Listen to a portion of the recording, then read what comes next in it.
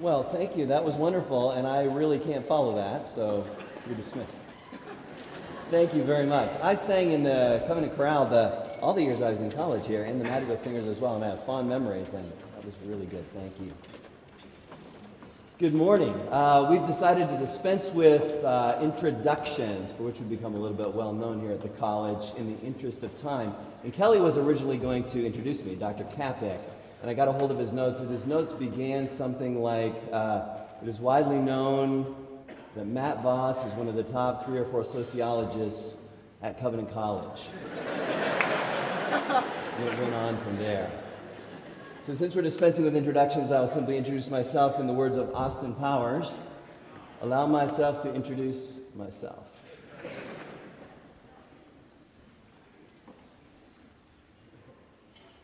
Enough scene.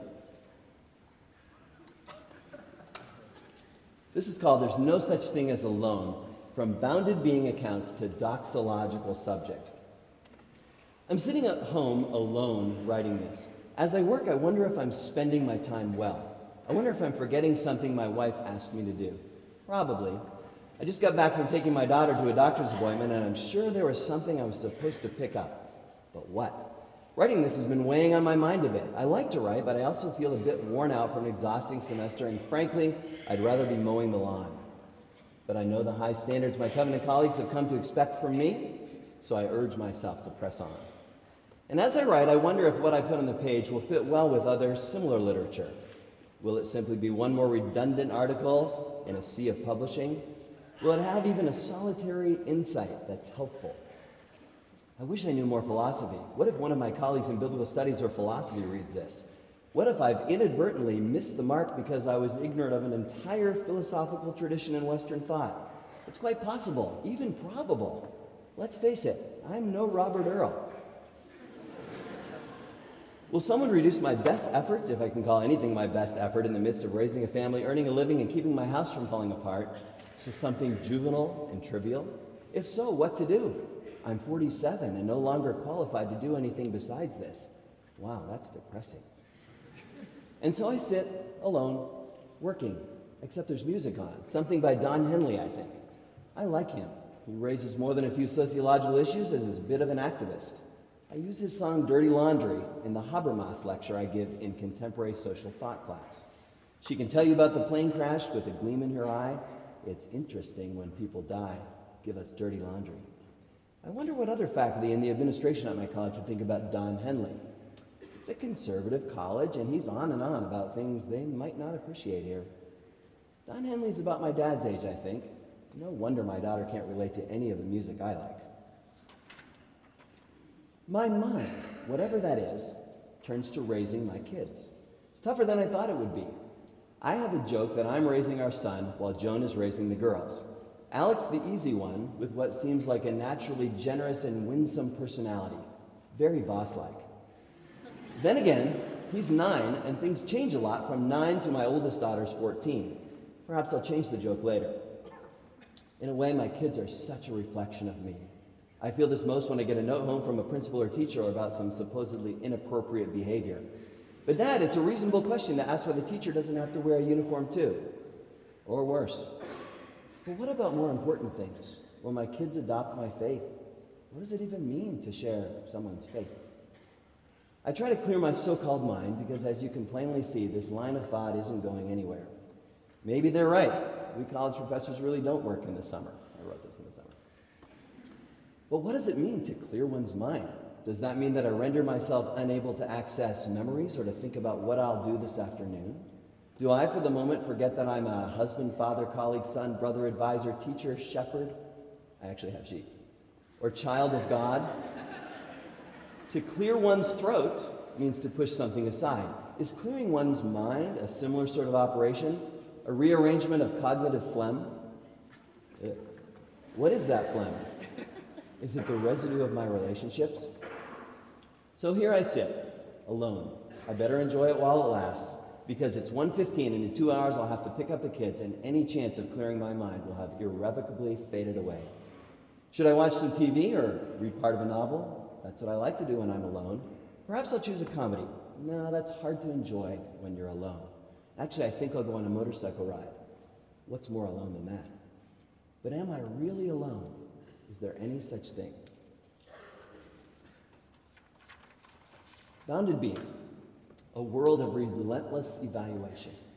This essay, this talk, draws on ideas gleaned from Kenneth Gergen's 2009 book, Relational Being, Beyond Self and Community, in an effort to reconsider and perhaps better understand what it means for us to stand before God and give an account of ourselves.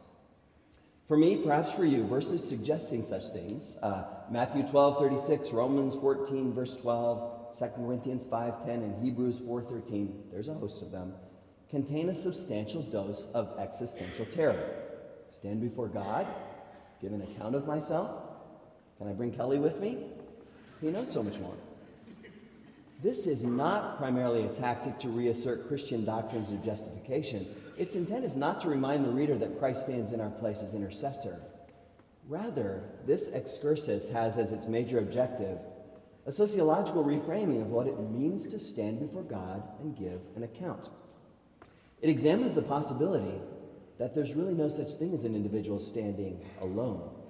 How, for example, might a feral child, the closest thing we get to alone, give such an account? Gergen quotes Dizzy Gillespie, who, speaking of Louis Armstrong, said, "Know him, know me," illustrating how it's within relationship that we become somebody and are sustained as that somebody. In the end, I will consider the possibility that we stand before God as a confluence, Gergen's term for self with others, where self is dependent on others for being, actions, motives, intelligibility, morality, and even conception of the deity. Furthermore, I hope to draw attention to the ways in which Western individualism has distorted our understanding of what it means to give an account, in hope that we can embrace a more holistic view of the relationship between God and humanity, where the we of the church is taken as primary, rather than just simply as as a means to an end used by individuals. Seen this way, individuals emerge from the church, the parts from the whole, and not the other way, around. The question is whether the individual member can be dislodged or disconnected from the collective, the church, the body, to provide standalone testimony about anything. Christian testimony is the testimony of the church. The so-called individual doesn't leave the church, standing apart from it, to give testimony or account as though it were merely a preparatory agency turning out the product Christian. Might not the church stand before God to give account? The 1 Corinthians 12:12 and following analogy of the church as a body from which parts should not be dismembered provides an example of the point I'm working to make. The thought of excising a foot so the foot can stand alone is unthinkable and has devastating implications both for the foot and for the body as an organic whole. A foot has no meaning apart from the body, and a medical doctor properly throws a foot away if irrevocably separated from the body. In Relational Being, Ken Gergen contests what he calls our bounded being conception of the self, the idea that there's this standalone self at the center of it all. Steeped in Western individualism and given expression in every conceivable way our culture can imagine, school, sports, church, employment, politics, economics, consumerism, and so on, our thinking about the self as discrete, isolated, and atomistic vivifies an endless stream of pathological consequences. This dominant vision of the self sees humans as fundamentally separate and alone. From this perspective, we're born alone, we live alone, we die alone, and to go a bit beyond Gergen, we stand before God's judgment throne alone and perhaps face eternity alone. Alone with ourselves, alone with our lives, alone with our dreams, alone with our accomplishments, alone with our sin. As children, we learn the social priority of standing alone, perhaps most evident in the great lengths we go to bring children to a place of self-sufficiency, an absurd notion if ever there were one, especially male children who are labeled and chastised should they need their mothers longer than a few short years, a maladaptive approach to child development explored in the psychoanalytic theory of Nancy Chodorow that we've been studying in my gender class. For adults, we see the effects of bounded being in higher suicide rates. For you sociology majors, you can think about Durkheim. Among those who are most able to stand alone, among those best able to distinguish themselves from others, those best at acting out the deception of the self. Put simply, we are drowning in the aloneness of the self as bounded being, the iron cage of the self. If I am fundamentally alone, if I am the origin of my actions, then what is to be said of failure? To be sure, there are events outside my control, but by and large, we tend to assume that my failures are of my own doing. Consider Gergen's words. The possibility of personal inferiority begins as early as a child's first experience with competitive games. My failure is not taken lightly. Upon entering school, the self in question becomes institutionalized. From that day forward, the individual exists in a state of continuous evaluation. Am I good enough? Will I fail? How will I be judged by my teachers, parents, and classmates? Have I sinned? The stakes become higher as one's career is on the line. There are the SATs, IQ scores, GREs, MCATs, LSATs, or the IDEA professor evaluation forms. And then the college graduate enters adult professional life to find semi-annual performance evaluations, promotion evaluations, a life replete with threats to one's worth. A graceless world, is it not? An existence where, again, I, or you, stand alone, make it alone, fail alone, die alone, are judged alone. Seen thus, community is little more than something we harness as an accoutrement to the self, a means only to self-ish ends. As I watch my children's lives colonized by competition, fear of failure, self-directed striving toward future imagined careers, and the existential terror that so often accompanies religion, Gergen's ideas resonate with me, and I find myself hopeful. Perhaps there is another way. But if there is, it involves a profound undoing of business as usual in the world in which we live. For Gergen, this other way is to consider the world in terms of relational confluence, self with others. Bounded being is employed by the church. Most of the churches I belong to have employed some version of Vacation Bible School, an ecclesial staple in the American South. For the most part, these churches purchase and utilize published curricula. While these products differ thematically, many of them utilize what I've come to call a John Bunyan Pilgrim's Progress approach. In Pilgrim's Progress, the plucky protagonist Christian, sounds good, doesn't it, makes a journey alone from the city of destruction to the celestial city, the place of reward. VBS programs using this general approach can be obtained using containing Olympic themes, mountain climbing themes, space exploration themes, just to name a few. Sorry, no encountering the deity through sociology programs have been yet made available. But stay tuned, they'll come. While these programs vary in the route taken to get to God, whether through space, up a mountain, or under the sea, many employ a bounded being concept of the person, an approach that prepares each of them to stand alone before God and give an account. The curriculum typically confronts a child with his or her need for God, distance from God, and then provides a plan that routes them through the protocol of acknowledging their personal depravity and confessing their individual sins, and then receiving God's grace and entering into a Jesus is my best friend relationship with the deity. Granted, there are worse things, but I clearly remember one summer when our church canvassed inner-city neighborhoods searching for children from disenfranchised situations.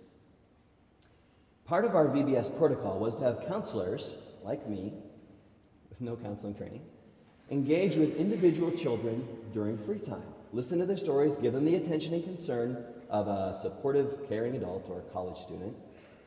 So far, so good. And in their stories, we heard a great deal of brokenness, stemming, mostly, it seemed clear to me, from the sins of their parents. After this informal sharing time, when we returned to the program proper, these same children were invited to meet the deity who was described as being rightfully angry with them and to whom they must give an account of their sin, whereupon they would receive pardon and perhaps go to heaven when they die. What made this problematic for me, besides almost all of it, I now realize was that it largely dislodged the children from the relational narrative in which their lives were situated, in which they were sustained, as though they could leave their narrative behind, as though it could be cast off. But what of my mother? But what of my father? They're on their own. Guilty on your own, confessing on your own, receiving grace on your own, going to heaven or elsewhere on your own. No wonder when we hear accounts of near-death experiences in the popular media, they're almost, without exception, related in terms of bounded being. Me, my relatives, familiar cultural media normative for me, etc. We've imagined no other way. Within this paradigm, there's really no we. I stand alone, you stand alone, except there's no such thing as alone. The scriptures, to my lay theological understanding, reframing that, to my sophisticated lay theological understanding, hold in tension the individual and the collective, for our purposes, the church. However, to me, the church seems primary and fundamental, while the individual or self is often presented as something to be subordinated to the collective. Jesus and the writers of Scripture seem less concerned with promoting self-actualization, certainly as we understand that idea, and more with the practice of pouring out and losing the self as part of belonging. For example, Matthew 10:39 records Jesus as saying, "Whoever finds his life will lose it, and whoever loses his life for my sake will find it." A wonderful counterintuitive perspective on identity. Furthermore, the social context in which these scriptures were given was far more collectivist than what we take as normal in contemporary Western society. For example, the concept of conversion seems less a matter of individual will, decision, and personal identity, and more a family phenomenon in the Acts 16 account of the conversion of the Philippian jailer and his family. Were one of the jailer's children called to give an account of her conversion, she would likely have little more to say than her family name. A stronger sense of we, a lesser sense of bounded being. All of this, of course, stands in contrast with the notion of the celebrated self, celebrity, which figures so prominently in contemporary Western culture and which drives the relentless evaluation and culture of narcissism decried by Gergen. Accounts before God. Seen one way, this aloneness we've been discussing, this existence outside the community where the person can stand apart from the body collective, fits with scriptural references to giving an account before God. And several scriptures offer some variant of this idea. In the interest of time, I'll sort of let you read through those and I'll proceed on here. The community, the church, seems peripheral in these and other passages. These verses seem to position the individual away from the community in providing an account. But what if we think of the church, the confluence of bended knees, as the entity giving an account before God? What have you, collectively, done with this world I've entrusted to you? You are its caretakers, and it is your relationship with one another that bear witness to my reign and my gospel. What have you to say? Or can the hand disconnect from the body and bear disembodied witness?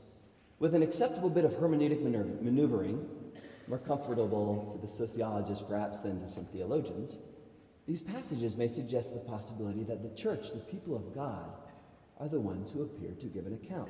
This seems to me at least to be a possibility from a more collectivist perspective. Look at that, Calvin, huh? From a sociologist. If Hans Madway may convey passing lip service to Calvin, so can I. John Calvin's Institutes manifest concern with both of these types, individual and collective. On one hand, Calvin demonstrates concern with the individual and with individual concerns about justification, sanctification, and one's relationship with God. On the other, his writings suggest the irreducibility of the church for the believer's life and identity and proclaim a communitarian view of God in relationship with groups like Israel and the church. The Institutes begins with Calvin's acknowledgement of the dialectic between self and other, namely God. Under the heading, "Without knowledge of self, there is no knowledge of God," he writes, "Nearly all the wisdom we possess, that is to say, true and sound wisdom, consists of two parts, the knowledge of God and of ourselves." He continues saying, "For quite clearly, the mighty gifts with which we are endowed are hardly from ourselves. Indeed, our very being is nothing but subsistence in the one God. Though not explicitly about God's people, the church, this in foundational ways suggests that the self is not bounded and cannot be seen as self-existing, self-sustained, or self-defined, a move away from bounded being and toward a rootedness in relational being." The next section acknowledges the other side of the dialectic and offers the heading, "Without knowledge of God, there is no knowledge of self." Again, it is certain that man never achieves a clear knowledge of himself unless he has first looked upon God's face and then descends from contemplating him to scrutinize himself. To know oneself, indeed to have a self, one must be located in relationship. Later in the Institutes, Calvin underscores what could be taken as the inseparability of the individual from the church. In discussing the Apostles' Creed and under the heading, The Communion of Saints, he writes, "Each of us should keep in brotherly agreement with all God's children, should yield to the church the authority it deserves, in short, should act as one of the flock." Sounds like a confluence to me.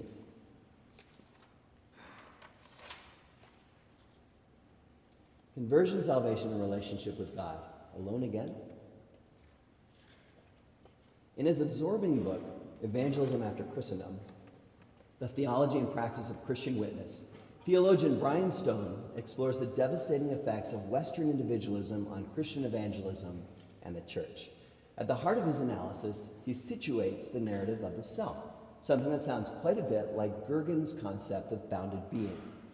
Stone is concerned with the ways in which the socially constructed split between private and public, organizational and personal, society and individual, lay the groundwork for a similar bifurcation in our understanding of the relationship between the so-called individual and the church, one in which they are fundamentally separate. Quote, "The modern notion of the self invented by the Enlightenment is essentially autonomous, abstract, empty of any necessary social content, detached from its social context, and entirely set over against the social world." In other words, modernity has furnished us with a modal self that is distinct, separate, disconnected, autonomous, and self-referential, and any alternative to this way of being has become unthinkable. The dialectic between self and social has been definitively severed. While Stone's focus falls on the church's practice of evangelism, his inquiry parallels our concern with bounded being and accounts before God. Just as we harbor and internalize the distinction between, say, our work life and personal or private life, we maintain a similar distinction between church and individual. Accordingly, the church becomes understood as a sort of voluntary agency of socialization, think seeker-friendly here, that the individual believer can use to achieve personal and private ends, but which is ultimately separable from individual identity and selfhood. For Stone, this reflects the Enlightenment belief that the believer's self can even exist, let alone offer an account, apart from the church. He observes, as the church in modernity is increasingly shaped by this bifurcated social imagination, it becomes on the one hand a bureaucratic institution directed by expert managers or therapists called pastors, and on the other hand a mere aggregate of individuals, each of whom determines the character and telos of his or her personal and essentially private relationship with God. Evangelism likewise becomes either a matter of rational technique, planning, and strategy aimed at promoting and defending the rationality, effectiveness, or usefulness of the gospel, or a function of one's winsome personality and skills in rhetorical persuasion. But in both cases, the means and end of the Christian life are severed from one another, and so also is the self from that spirit-created body from which Christians derive what it properly means to be a self in the first place, namely the church. Accordingly, the notion of salvation becomes deformed as a standalone Enlightenment product that one achieves or one attains, and which one possesses as one might own property, as in my salvation. Salvation in such a world is transformed into an essentially private, one-by-one affair, while evangelism becomes a practice based almost entirely on individual personality and persuasion, an attempt to lead individuals into a private decision to have a personal relationship with Jesus, or to join a church, much as one might join a club or other association.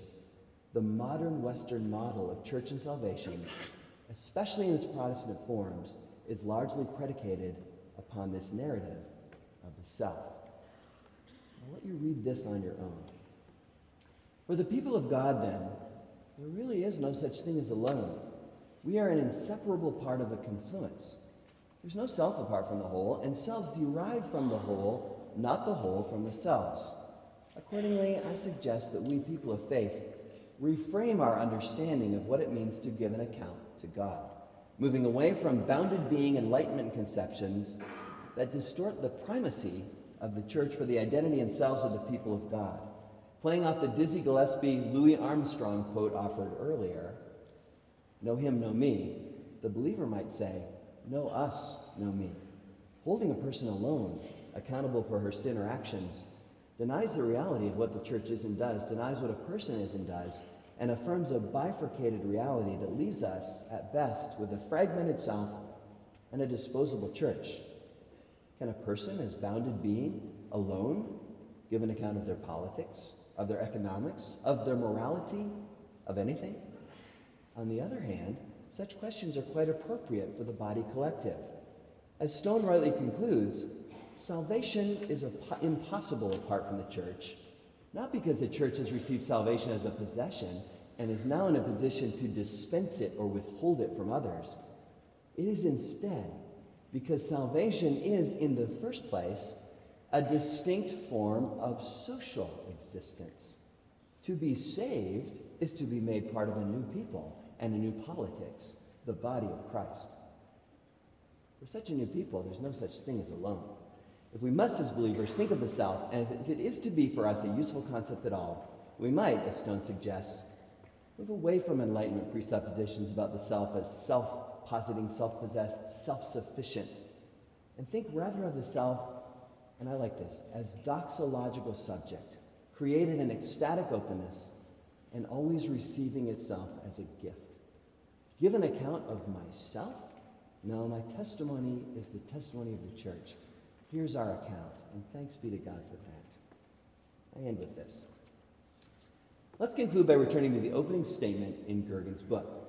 In the beginning was the relationship.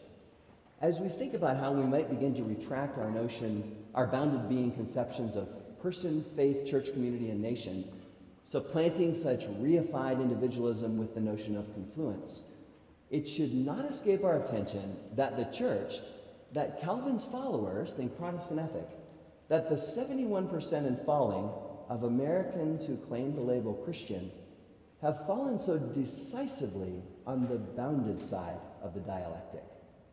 For our birthright is the birthright of relationship. In a world of rabid nationalism, finely split, and even vicious denominationalism, no-fault divorce, a relentless consumer culture, environmental degradation, the mind-numbing violence of commercial sports, and the relentless drive to distinguish ourselves from others, perhaps we might more seriously question what bounded being is costing us. And perhaps the first move might come from the church, where the beauty of holiness and the witness of the church never stand as some bounded thing, but always as a bride collective. The now and future kingdom of God then is not a place, nor is it the fulfillment of self-directed fantasies. It is, instead, the fullness of relationship, the entrance into an engagement with the triune God and with his people, which represents not loss of self, but fullness of self, a self inextricably joined with others in endless doxology, always receiving itself through grace as a gift. Though I hear it frequently in the circles in which I move, I've never liked the well-intentioned Abraham Kuyper quote, "There is not a square inch in all domain of our human existence over which Christ, who is sovereign over all, does not cry, mine." It's always sounded a bit grabby to me. Its tone a bit out of character with the Jesus of the Scriptures as I've come to know him. And so perhaps you'll indulge me the following revision. There's not a square inch in the whole domain of our human existence over which Christ, who is sovereign over all, does not cry ours. Thank you. Have a good day.